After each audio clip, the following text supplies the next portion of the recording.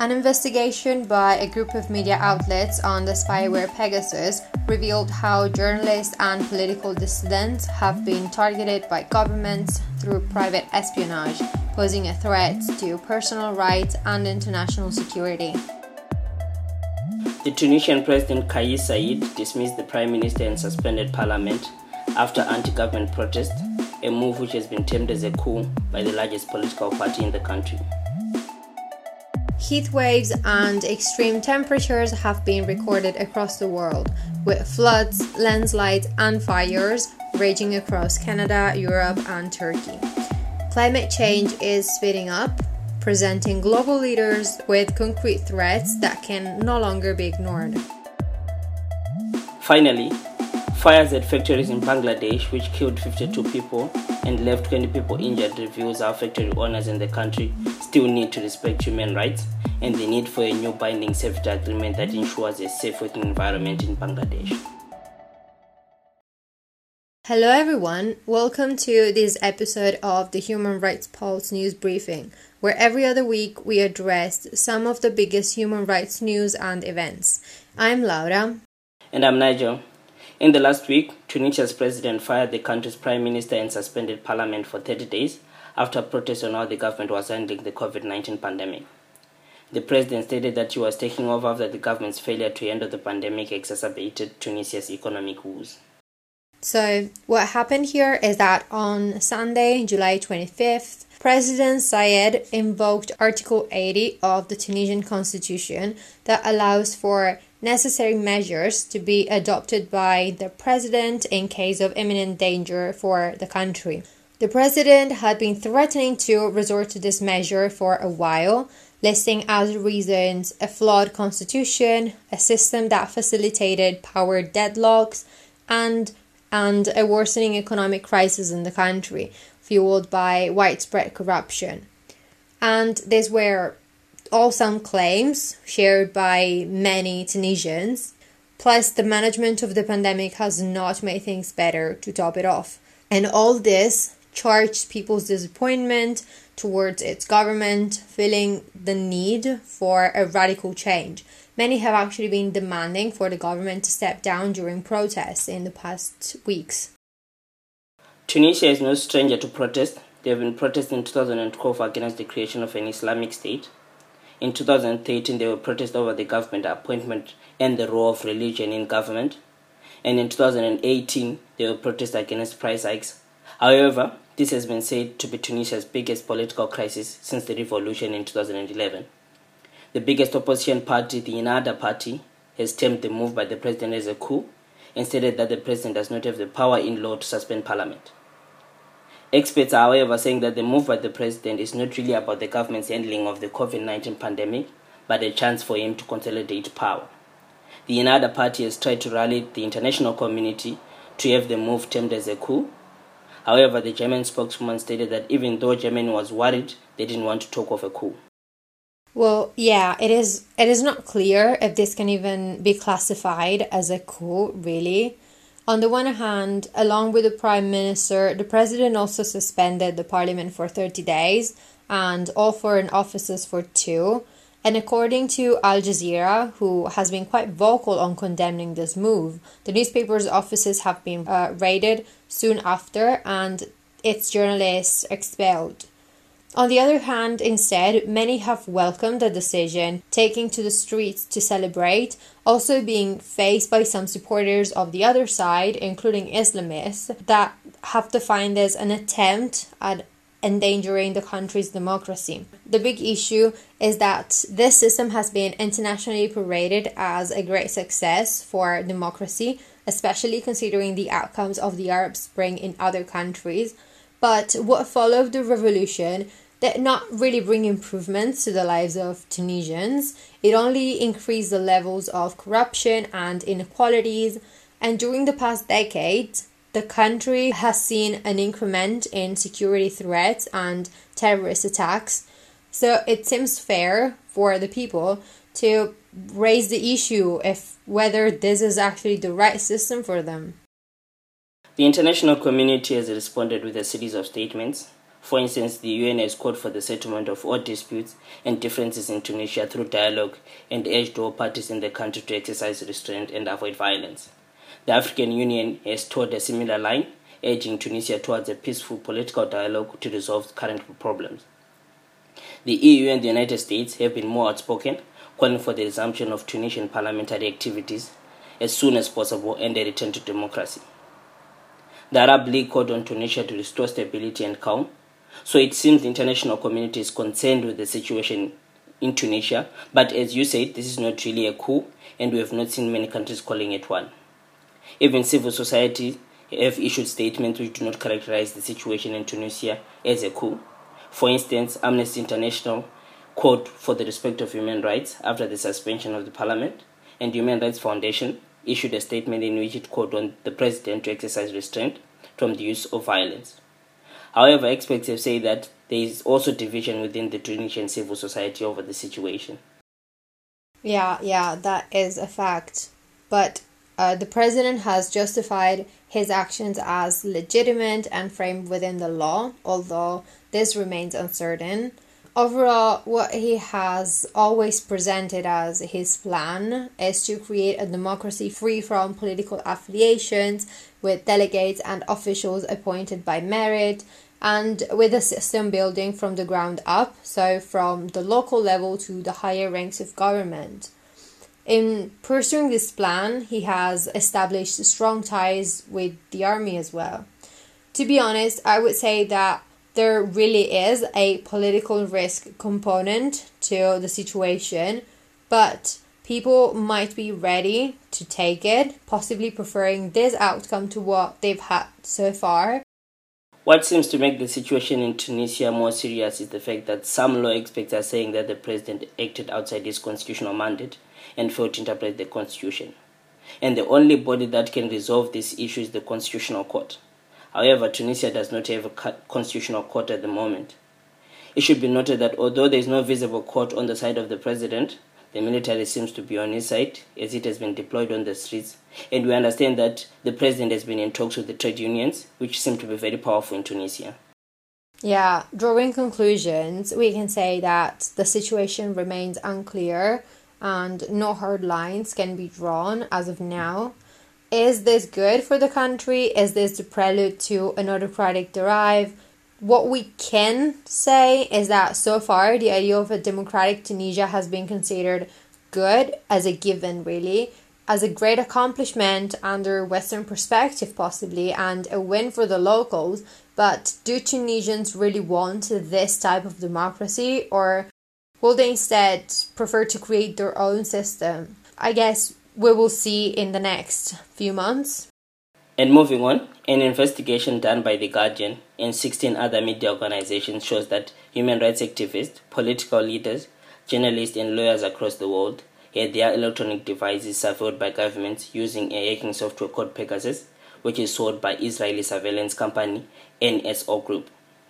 Pegasus is a malware that infects iPhone and Android devices to enable operators to view all content on a phone, including apps with end-to-end encryption, GPS location, and record calls with a secretly active microphone. Amnesty International highlighted new ways through which Pegasus can be installed on a phone, for instance through security flaws in iPhone's messaging service, iMessage, or clicking a malicious link. Yeah, media organizations and research teams like The Guardian, Citizen Lab, The Washington Post, and Forbidden Stories have recently revealed new details on this phenomenon. A phenomenon that, if I have to be honest, has been known for a while already. The first time I personally came across a spyware was over a year ago while researching digital activism surveillance on citizens and the Snowden case. If we look well enough, there are blog posts, minor reporting and whistleblowing, if it can be called so, that date back to at least 2018, warning against this malware and addressing the worrying issue of private surveillance. So, for as glad as I am, and as everyone should be, for this really massive news to be out in the public like this, it is somewhat concerning that it took so long for it to see the light of big media titles. But coming back to the recent revelations, The non-profit media project Forbidden Stories got their hands on a leaked list containing over 50,000 phone numbers which had been selected for surveillance. Since 2016, as they found, it seems that people have been targeted in more than 50 countries, and most of the people targeted are journalists, human rights activists, political opposition leaders, even heads of states, relatives of prominent international figures, people who are in direct contact with national officials. And since what this spyware does is literally see everything that goes through your phone or around it, that poses a threat not only to the people directly targeted, but also to everyone they are in contact with. And in the case of national agencies and officials, for example, this could be dangerous on a security level. The investigation by The Guardian revealed that countries would select individuals whom which they sought to surveil through the spyware. For instance, countries like Rwanda, Morocco, Mexico, India, Hungary, Saudi Arabia, and the United Arab Emirates have been identified as using the software.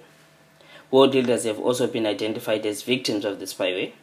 For example, South African President Cyril Ramaphosa appears to have been selected by Rwanda, the French President Emmanuel Macron, and the EU Council President Charles Michel appears to have been selected by Morocco. The Prime Minister of Pakistan, Imran Khan, appears to have been selected by India, and the list goes on.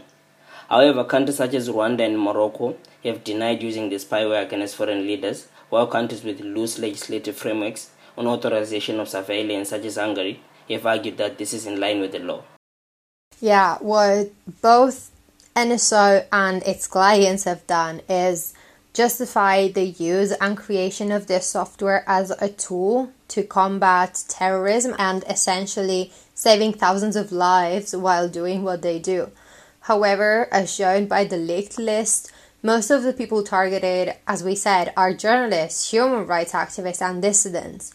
And you named some of the countries who acquired this technology. They tend to adopt authoritarian measures, to say it kindly, and are prone to censorship, in a lot of cases comparing journalism and criticism to terrorism, actually, and that is concerning.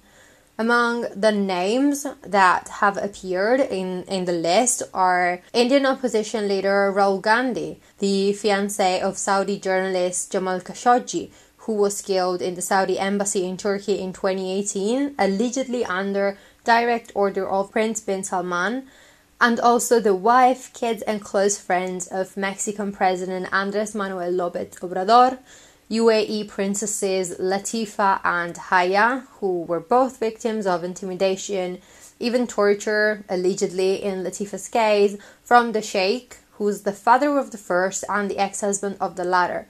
And as for before, the list goes on with high-profile names. NSO denied the reports made by The Guardian and maintained that they sell their technology to fated clients. As you know, under the UN Guiding Principles on Business and Human Rights, businesses like NSO are required to respect human rights and provide remedy when violations occur as a result of their business operations. The selling of a software which could amount to mass surveillance could potentially violate the right to privacy and, in some instances, endanger the lives of human rights activists. Thus, NSO must take necessary steps to mitigate this through conducting human rights due diligence where they sell their products, to check if the product will be used for legitimate reasons and if there is strong legislative oversight on surveillance. In response to this, Israel has also created a task force to see if it is necessary to regulate cyber exports such as Pegasus. Yeah, actually, the main issues here are two. First of all, spyware is no longer exclusive. What before could only be done by strong states backed by big STEM labs and a tight intelligence network can now be done by any state and virtually anyone by buying these private products. The second concern is that this puts at unprecedented danger any sort of dissent in these countries and possibly in all those that decide to acquire technologies like this in the future. Not only destroys anonymity of sources and confidentiality, but it forces many journalists to self-censor as their lives, their relatives' lives, their collaborators' lives, they're all in danger. Locations can be acquired, pictures, recordings from your device, access to microphone, contacts, chats and emails, camera. They're literally watching you every step you take.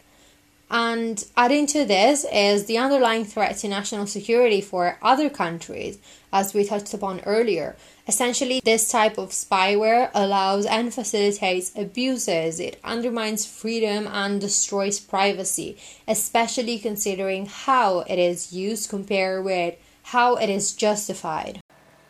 It is also important to note that the revelation of this spyware might lead to some diplomatic tensions. For instance, as stated before, it seems South African President Cyril Ramaphosa was targeted for surveillance by Rwanda. The two countries already have a strained relationship since 2013, with many Rwandan dissidents seeking refuge in South Africa. Also, the French president was targeted by Morocco, but it is currently unclear where the relations between the two countries stand, as Morocco depends on French diplomatic support in advancing its interest in multilateral fora like the United Nations. Yeah. All in all, the weaponization of technology in such a way has an enormous chilling effect on media freedom and freedom of expression, not to talk about personal rights of the individual. Another consequence of this is the resulting shift in the power balance and trust between a government and its population. These institutionalized abuses take away any sort of limitation to how far the people in power can and will go to undermine you and stop you from criticizing them. Human rights groups and experts in the field have been raising the issue of the uncontrolled proliferation of commercial spyware, and after the release of this information, the international community is asking governments to actually introduce some sort of regulation for this field and for these products, since obviously they cannot regulate themselves. But many countries around the world are customers of these companies. They might not be of NSO. They might be purchasing different services or operating under different principles, but it is unlikely that they are complete strangers to this type of services. And this prevents an actual and fast solution to this problem. In addition, many of these services run in secret, as everyone involved, from the creators to the providers to the clients, they all prefer it this way. And until this goes on, it will keep on being used to undermine human rights across the world. Moving on, July 29 was marked as the Earth Overshoot Day, which symbolizes the moment when humanity consumes all the natural resources for the air, and from then on, humanity is in debt with the Earth. This system then generates a deficit which is carried on year after year, determining overshoot day to come closer and closer as time goes by. The process has slightly slowed down during the 2020 lockdown pandemic, with less fuel consumption, pollution and overall activities decreasing to a certain extent, of course, but this has since picked up, showing how humanity does not seem to be adapting to environmentally cautious use of natural resources. Yeah, you painted it well, really. In the past years, we have seen a lot of changes in our climate, now always more often referred to as an actual crisis, and this year has not been any better at all. In around a month, we have seen several extreme events taking place all over the world. Unprecedented heat was recorded in Canada, with fires completely destroying the little town of Lytton in British Columbia, and not too long after that, torrential rain in Germany and Belgium caused floods that killed more than 150 people, with many more still missing.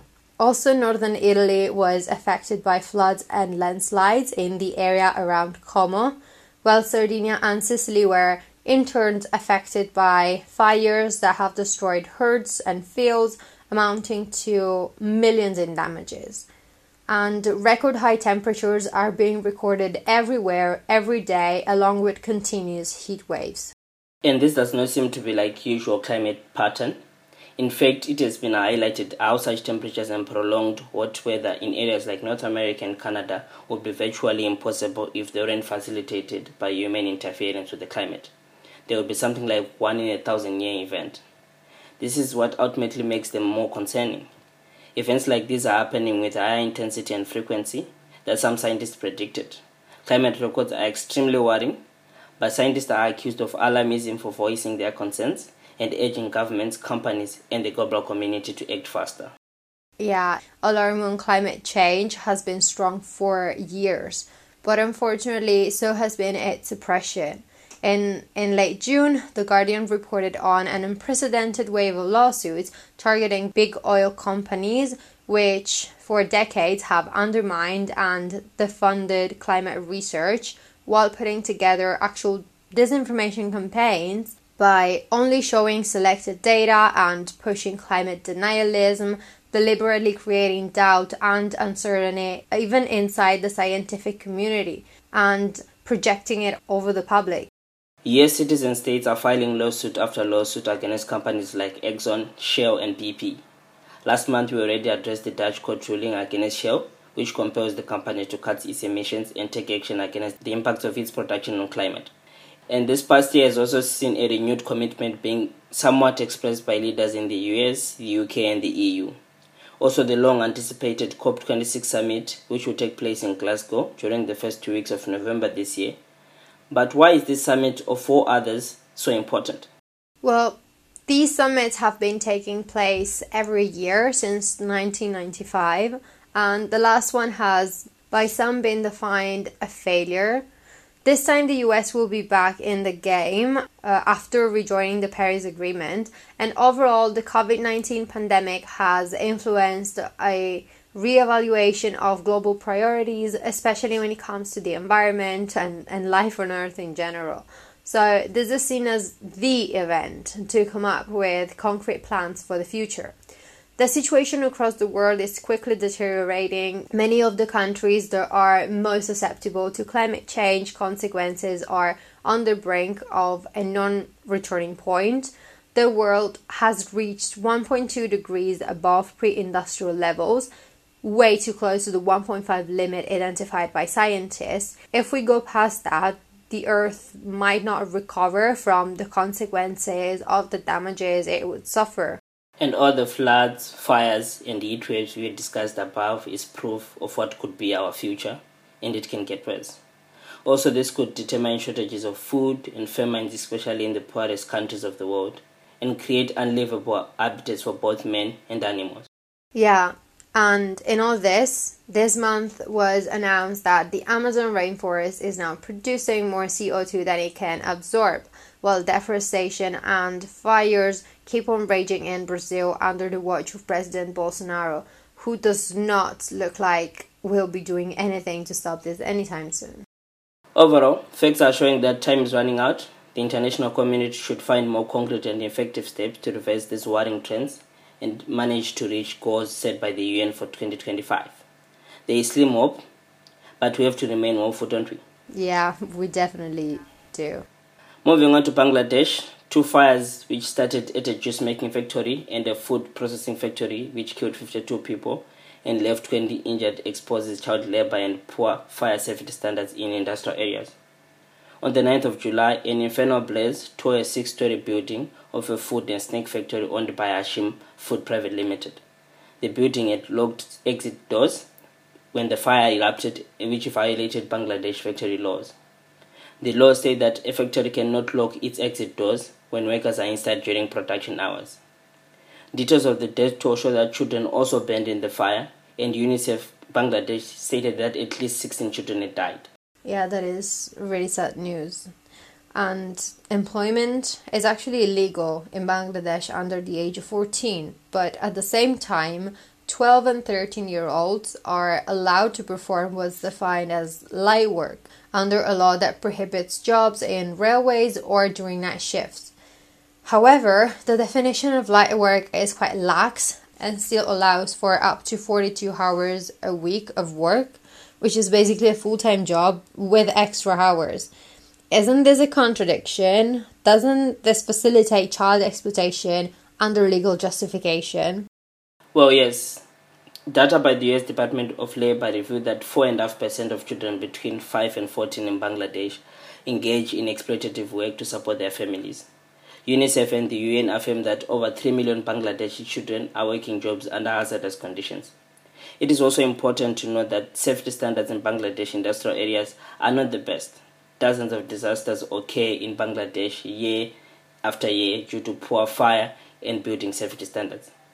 The worst was the 2013 collapse of the Rana Plaza garment factory in Dhaka that killed over 1,000 workers and injured hundreds.